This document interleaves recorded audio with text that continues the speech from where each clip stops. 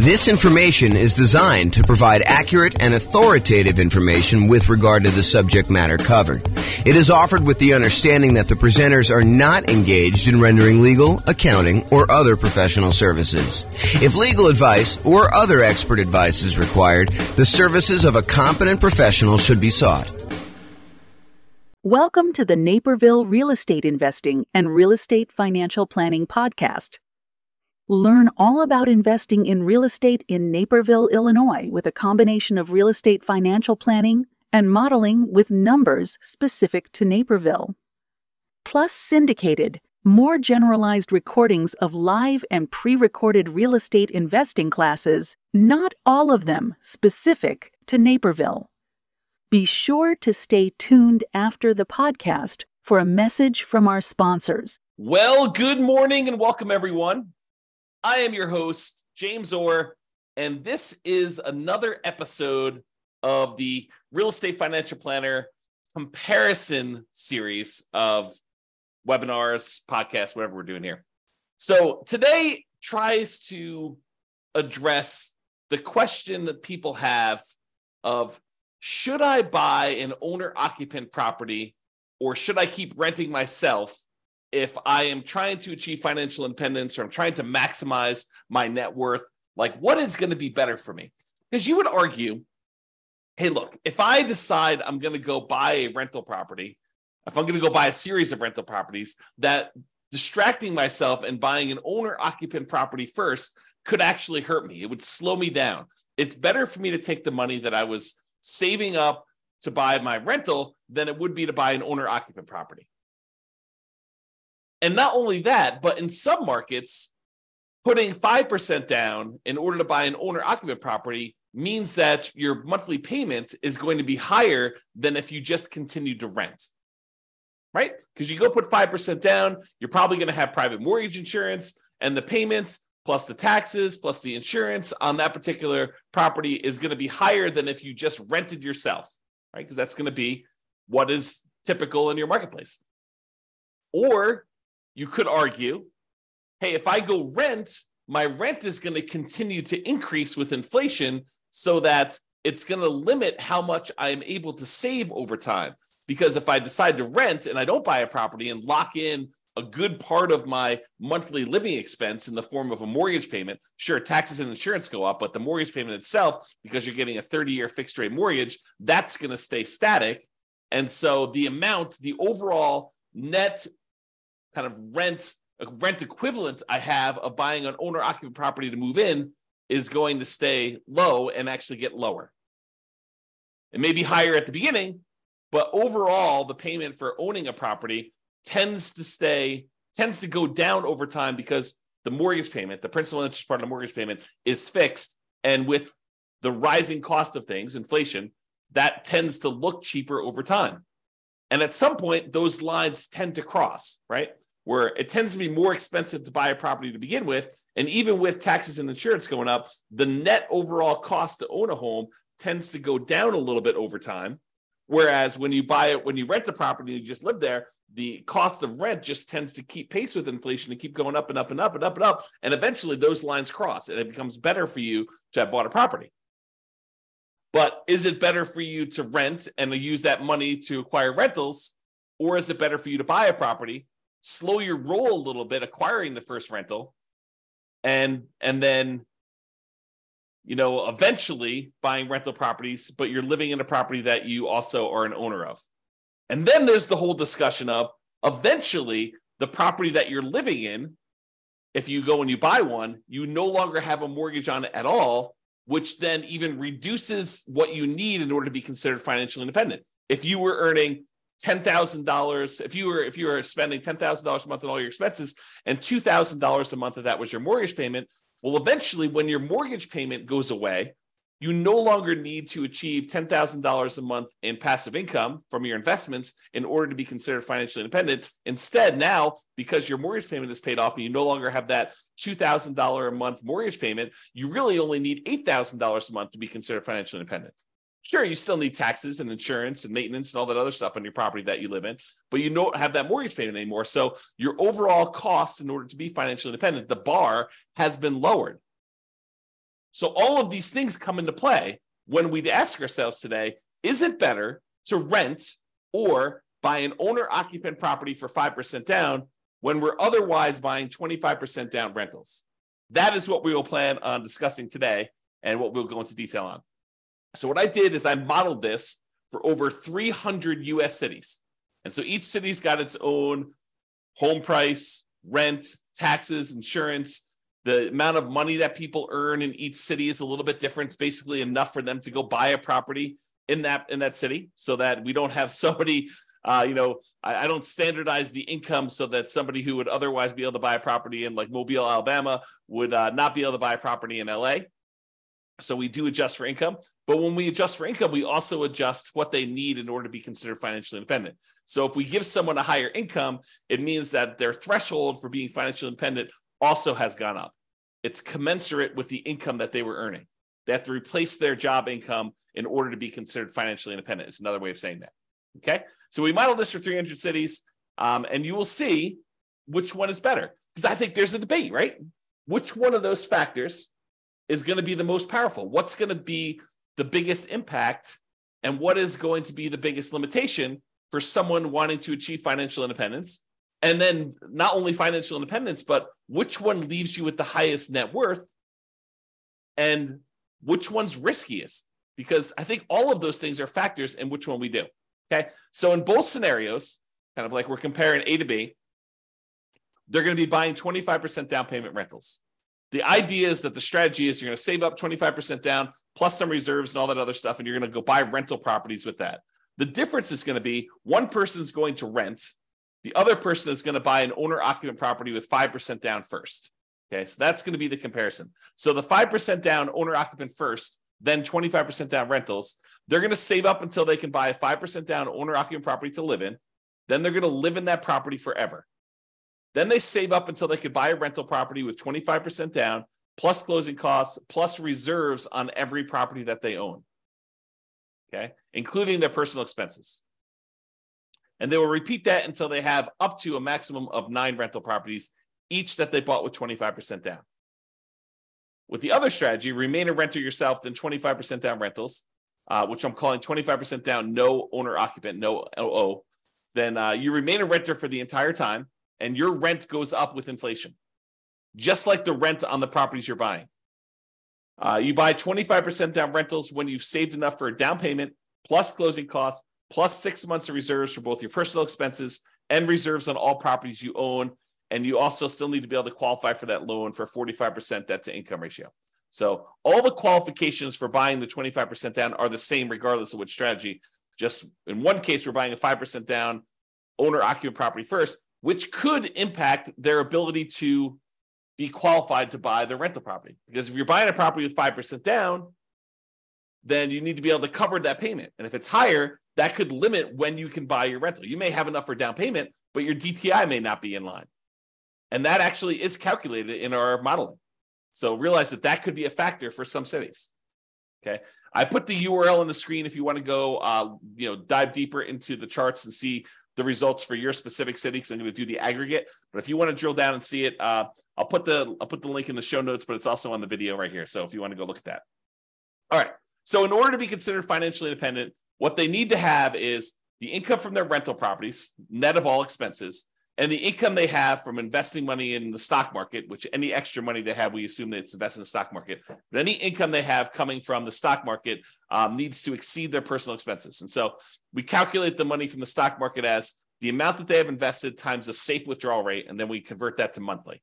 So if they have $1 million and you're using the 4% safe withdrawal rate, which is what we use, they're generating about $40,000 a year from any money that they have invested in the stock market. You divide that by 12, and that's about what we credit them to see if they are financially independent when we're doing that calculation. For the rental property income, we basically take all the income from rent and any other income they get, and we subtract out all the expenses, including vacancy, principal payment, interest part of the payment, taxes, PMI, any property owner's insurance, maintenance, and management. So we subtract out all those expenses on the property, and whatever they're left over is a net positive cash flow. So those two things combined, for the sake of this modeling, is what counts. If you're doing other modeling, we also would count normally Social Security, any annuities that they have, and any pensions that they have. But in this case, that doesn't apply. There's none of those that get applied in this particular set of modeling that we did.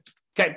All right. So assumptions. So each city's modeling uses their own median home prices and the estimated rents on those properties. I'm not an expert on all 304 cities that we basically did this modeling for. So if you happen to go drill down into your city and you're like, James, your numbers are off a little bit, the rents are a little bit higher, or the property values are a little higher, or taxes are a little bit lower, or whatever it is that you think is off, reach out to me and we can make those corrections, rerun all the numbers, and it'll update everything for us. Okay. So go ahead and reach out if you have that there. Also, we did not apply any of the 88 strategies that we have to improve cash flow. Kind of known for these 88 strategies that we have for massively improving cash flow on rental properties. And we did not apply any of those strategies at all. So this is sort of just like out of the box, not optimized strategies. Okay. Now the job income, as I mentioned, does vary based on the city so that they can afford a property in that market. But we do consider that to determine whether they are financially independent, because they have to replace that job income. So for those who much is given, the amount that they're earning from income, much is also expected. So if you're living in a city that the properties are cheaper, you don't have to make as much money and you don't have to replace as much money in order to be financially independent. When you live in these more expensive cities, you do have to earn more money. Okay. We start with just enough down payment to buy the 5% down owner-occupant property. Even if they're not buying the owner-occupant property, everybody starts with the same amount to try to make this even. Okay, so that's sort of like a head start to get them to that first 25% down payment if they're not buying the owner-occupant. Otherwise, they have enough to buy that owner-occupant property pretty much upfront, because we give them 5% down plus 2% in closing costs to help them acquire the property. So basically, that would be what they need. So they still need reserves. So it may not be that they're buying it in the initial month. When they're doing the nomad model, which they're not, they would be moving out of their properties, but they're not doing that in this case. So I'm going to make a change here.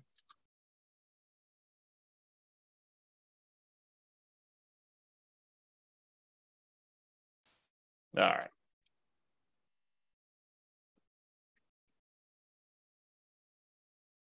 There we go. So interest rates. So when buying the owner-occupant property, we assume they're getting an interest rate of 6.5% when they put 5% down. But in addition to that, they will have private mortgage insurance. That private mortgage insurance is because they put less than 20% down, and that would actually go away once they get below 80% loan to value. So it would be there until they get to 80% loan to value, then that would drop off, and that would make their housing costs a little bit less at that point. When they're buying rental properties, because they're putting 25% down, their interest rate is estimated to be 6.75, okay? And they do not have PMI in that case. When they have any extra money that they have while they're waiting to do stuff with it, would be invested in the stock market, and they're earning 7% on their stock market investments. And I modeled this out for 100 years. If you want to see all my assumptions, you can go to realestatefinancialplanner.com/model, pick your city or pick one of the special reports and drill down. You can see all the assumptions I use for my modeling. All right, so let's get to it. So financial independence achieved. So which one do you think is going to be better? Is it going to be better for someone to actually buy an owner-occupant property, move in, live there, and then start saving up to buy 25% down properties? Or is it going to be better for them to just remain a renter, start saving up for their 25% down properties, and do that strategy?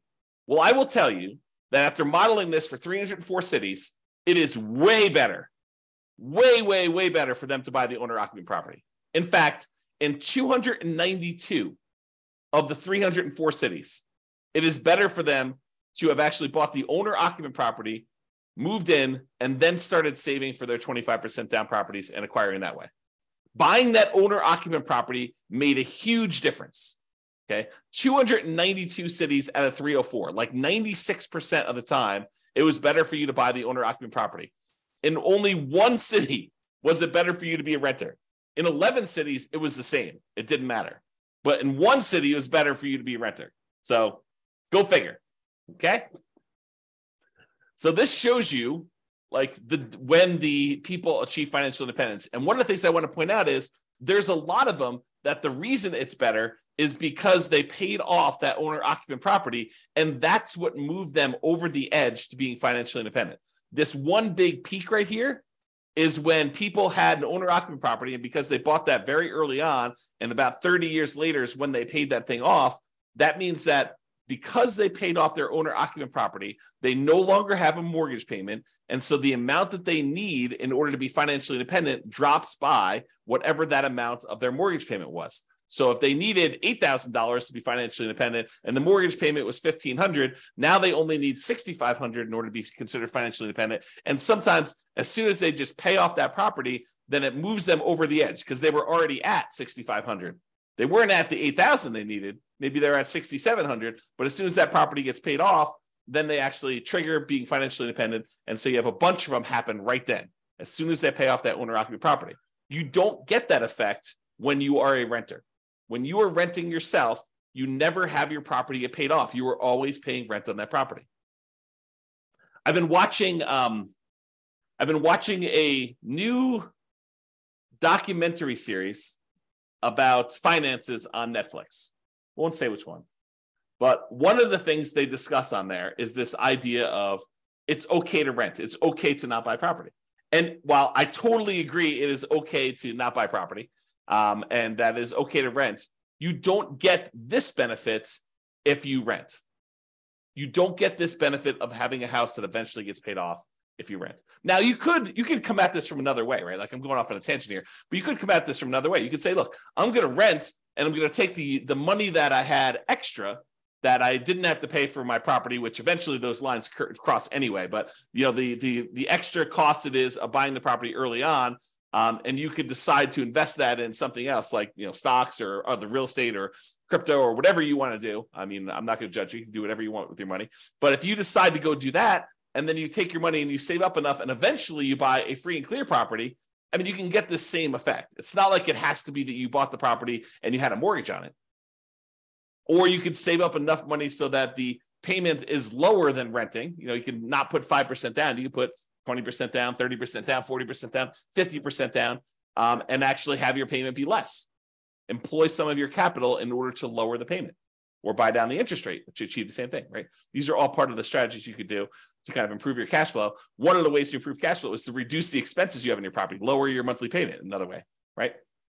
Okay, so I've diverged enough. So this just shows you how much different it is for things. And most of the time it's different for, I'd say less than 10 years, right? Because that's a difference of 10 years or so. And it tends to increase the more expensive the property is. It tends to be faster, a larger amount faster, the more expensive property you have. Some of the earlier ones, it's a little bit faster, but not that much faster based on home price, okay? And here's where it was a really inexpensive property where it was better for you to have rented. So it was like a probably sub $100,000 property market where it was better for you to do that. Okay, so let's talk about net worth. We talked about how fast you can get to financial independence, but how much net worth? Is it better for you to have been a renter? You'll get higher net worth? Well, in 291 cities out of the 304 that we did, then buying a property gave you a higher net worth at year 40. So you would be better off financially in terms of net worth if you also bought an owner-occupant property as well. You see these studies done by the U.S. Census, and I don't know if they've updated it recently, but the last one I saw, which is from several years ago, the difference in net worth between a renter and a homeowner was like $270,000 on average across the whole U.S. So the difference between somebody who was an owner-occupant, like a homeowner, versus someone who was a renter was like $270,000. So, we're seeing some of that impact, right? Because some of the money that you're paying, even though you're paying more than what it was to rent in a lot of cities, some of that money gets applied toward building up equity, which counts toward net worth, right? And you acquired that property earlier. So that also could impact some net worth as well. So in 291 cities, it was better for you to buy the owner-occupant property. And this just shows you the difference. And in some cases, it's pretty significant, like millions of dollars difference. So it could be significantly different.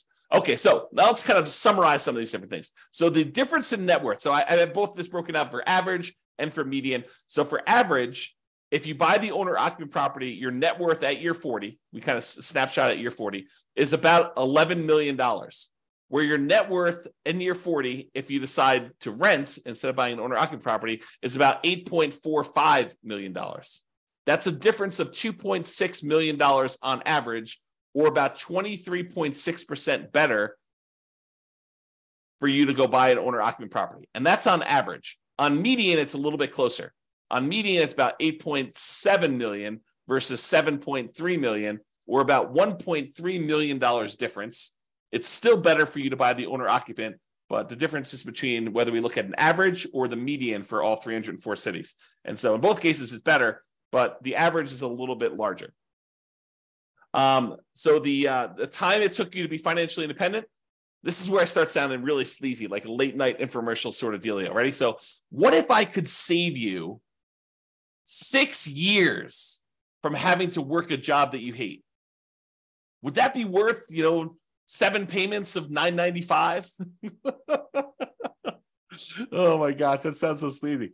But that's really what we're talking about, right? Like if I showed you, look, you're considering doing this 25% down strategy. Should you buy an owner-occupant property at 5% down, or should you buy or should you rent to do the 25% down? Well, I'm telling you, look, if you buy an owner-occupant property, on average, you will save 74.8 months. It's 74.8 months faster for you to be financially independent if you buy the owner-occupant property. Now, sure, there are ones that are much slower than that. There are ones that are much faster than that. And so it's really going to be your city that you need to look at to determine that. But on average, it's about 6 years and 2 months, 6 years and almost 3 months faster for you to actually buy an owner-occupant property. That's on average. On median, it's even more. It's 104 months, which if my math is right, well, let me just do the math on a calculator rather than do this in my head. What's 104 months divided by 12? 8.6 years.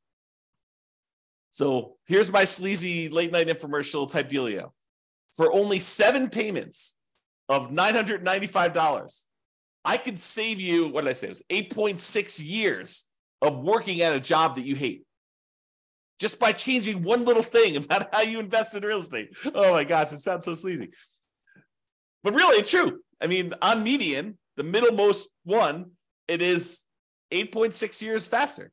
Some are faster than that. Some are slower than that. But I can save you a lot of time just by changing your strategy a little bit. Okay. Now let's talk about risk. We talked about net worth. We talked about, the speeds of getting financial independence. So is it riskier to do the, buy the owner-occupant property or to do the non-owner-occupant? Well, part of it depends on how we measure risk. We like to measure risk in a bunch of different ways. One way is it's like how much rent can drop before you're going to have negative cash flow, like what we call rent resiliency, or how much prices can drop before you have negative equity, before you're underwater on your property. We call that price resiliency. Or we look at debt to income, which is a calculation your lender uses to determine whether or not you qualify for the loan. What is the ratio of all of your debt payments compared to how much you make on your job? I also like debt to net worth, how much debt you have compared to what your overall net worth is. If I tell you I have $10 million in debt, that might scare you because you probably think, oh, James, earns, $50 a year. And having $10 million of debt with $50 a year in income is really, really high. But what if I told you I make $100 million a year and I have $10 million in debt? Well, or my net worth is $100 million. We're doing debt to net worth. My net worth is $100 million and my debt is only $10 million. Well, that's a much different ratio. What if I told you there's $10 million in debt, but my net worth is $10 million? Well, that's more of a equal ratio. And finding out which one has a higher debt to net worth is a way to measure risk. But the other one I like too is how much debt you have, $10 million compared to how liquid you are. What if I told you I've got $10 million in debt, but I also have $12 million in stocks where I could go liquidate all those and use it to pay off my $10 million in debt? Well, that's one level of risk. What if I told you I had $10 million in debt, but I only had $50,000 in my savings account? Well, that's a little scarier, right? And so these measures of risk, including the number of months of reserves you have, right? You like to think about, hey, look, I want to have 6 months of reserves before I go buy my rental property. Well, we can also measure in number of months, right? You can figure out how much all the expenses are in order to maintain your rental properties and your personal expenses, stuff like that. And then we could say, okay, it cost me whatever it is, $12,000 to kind of run my household and all my rental properties if I was getting no income coming in from my rentals? Well, how many increments of $12,000 do I have? You have $36,000. You have 3 months of reserves for your whole thing. Well, if you had, what did I say? It was $12,000. If you have $120,000, you have 12 months of reserves. Okay. So we can measure all these different measures of risk. And so when we look at it, the average and the median change a little bit depending on which one you're looking at. But overall, I would say that buying an owner-occupant property is probably a little bit less risky. In terms of rent resiliency, it's a little bit better than renting. In terms of total price resiliency, looks like the renting is a little bit better there, but it's a small amount, 2% better. When you talk about debt to income, your debt to income is a little bit better when you have the owner-occupant property. Okay, it's a little bit higher when you don't buy the owner-occupant property. And it probably is because it takes longer to buy the properties. And so that can have an impact too. And these risks, they can change over time, right? Like we could do a snapshot of what the risk looks like, for the first 5 years. We could do a snapshot of what the risk looks like for the next 5 years or year 7 or whatever we want to do. But this is showing you the risk over the entire 100-year period, which if you have a really long period of very low risk situation, then that could be outweighed by, very risky stuff early on. So it's deceptive to look at this. I think you need to really drill down and look at this, but at least we give you a measure to look at risk, right? In terms of debt to income, a little bit better for you to buy the owner occupant in this case. And for the debt to net worth, a little bit better for you to have rented in that case. And debt to account balance, it's a little bit better for you to have bought the owner occupant. And then for months of reserves, it was way better for you to actually buy the owner occupant property because eventually that thing gets paid off and some of your expenses go down. So I think that that's a major factor in what's going on there. All right. So as I mentioned a couple times throughout here, you could apply all the 88 strategies that we have to improve cash flow to get these numbers to look better, right? At least for the rental side of things. Now, we've basically been using median price properties and what rent might be on each one of those properties. You should be able to choose and do better than this, right? I think if you do any type of effort in finding and selecting properties and applying any of these 88 strategies, you should be able to do better than what I've shown on here. And as I mentioned, if you're an expert in your market and you think my numbers are wrong, please do reach out so we can update those so that they get better for everybody. So in conclusion, in our current market conditions, our current prices, our current interest rates, our current rents, and it is May 15th, 2023 when I'm doing this, and I'll do updates over time. I'm trying to do one of these classes a week as part of a series. But we'll kind of go through all the different comparisons we've got, and then we'll come back and revisit and update things. And the website will get updated as I rerun numbers, because once I update prices and interest rates and things like that, I rerun everything. And so if you're visiting these charts on the website after this video, they may be different. They're likely to be different because prices and interest rates and everything else changes, which changes everything. Okay. So in our current market conditions, current price, current interest rate, current rents in about 304 US markets using what I would consider to be less than ideal median price and rents on properties, buying an owner-occupant property when you would otherwise be buying 25% down rentals is a faster path to financial independence in 292 of 304 cities, about 96% of the cities. Okay. And for net worth, buying an owner-occupant property first also gives you a higher net worth in 291 of the 304 cities, about 95.7% of them. The market does matter a little bit, but in general, you should probably buy an owner-occupant property. That is what the conclusion should be, okay? It is best if you look closer at your specific market and apply as many of the 88 cash flow improving strategies as practically possible to improve on your implementation. Again, go check out the realestateFinancialPlanner.com/model to be able to see all the details. Hope you enjoyed this class. I hope you enjoyed this series. I kind of like the comparison and dispelling some of the myths out there about should you do X versus Y and why it's always better to do Z versus R or whatever you're trying to do, right? Like the idea that people have these things in their mind like, oh, that's silly, James. Everybody knows that it's better to do this. Really? Really? That's a belief you have.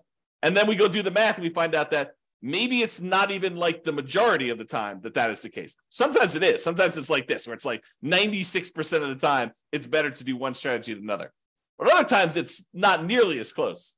It's a third of the time, or 2/3 of the time it's better to do this, or half of the time it's better to do this. And sometimes it matters like what market you're in from a kind of like price, where it's always better in more expensive markets to do it this way, or it's always better in cheaper markets. So all these things matter. And I think comparing them and like learning about these different nuances can help you become a better overall investor and better at helping your friends and family when they tell you in their market that they're considering doing this. And you're like, that doesn't make any sense. We always do it this way. And maybe in your market, that's true, but maybe in their market, that's not true. So I don't know, a little bit of, what is it? Like, what do they call it? A little bit of grace for other people and what they're choosing to do and how they're choosing to do it.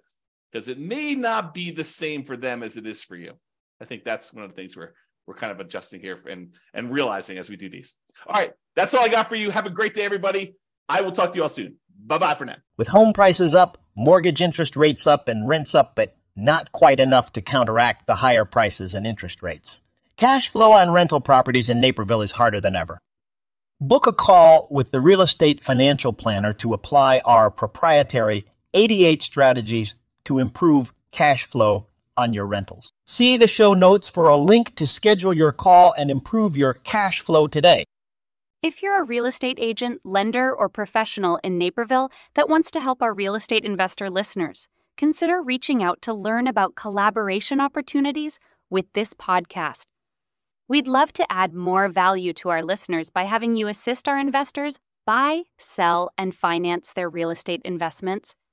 See the show notes to schedule a call to discuss collaboration opportunities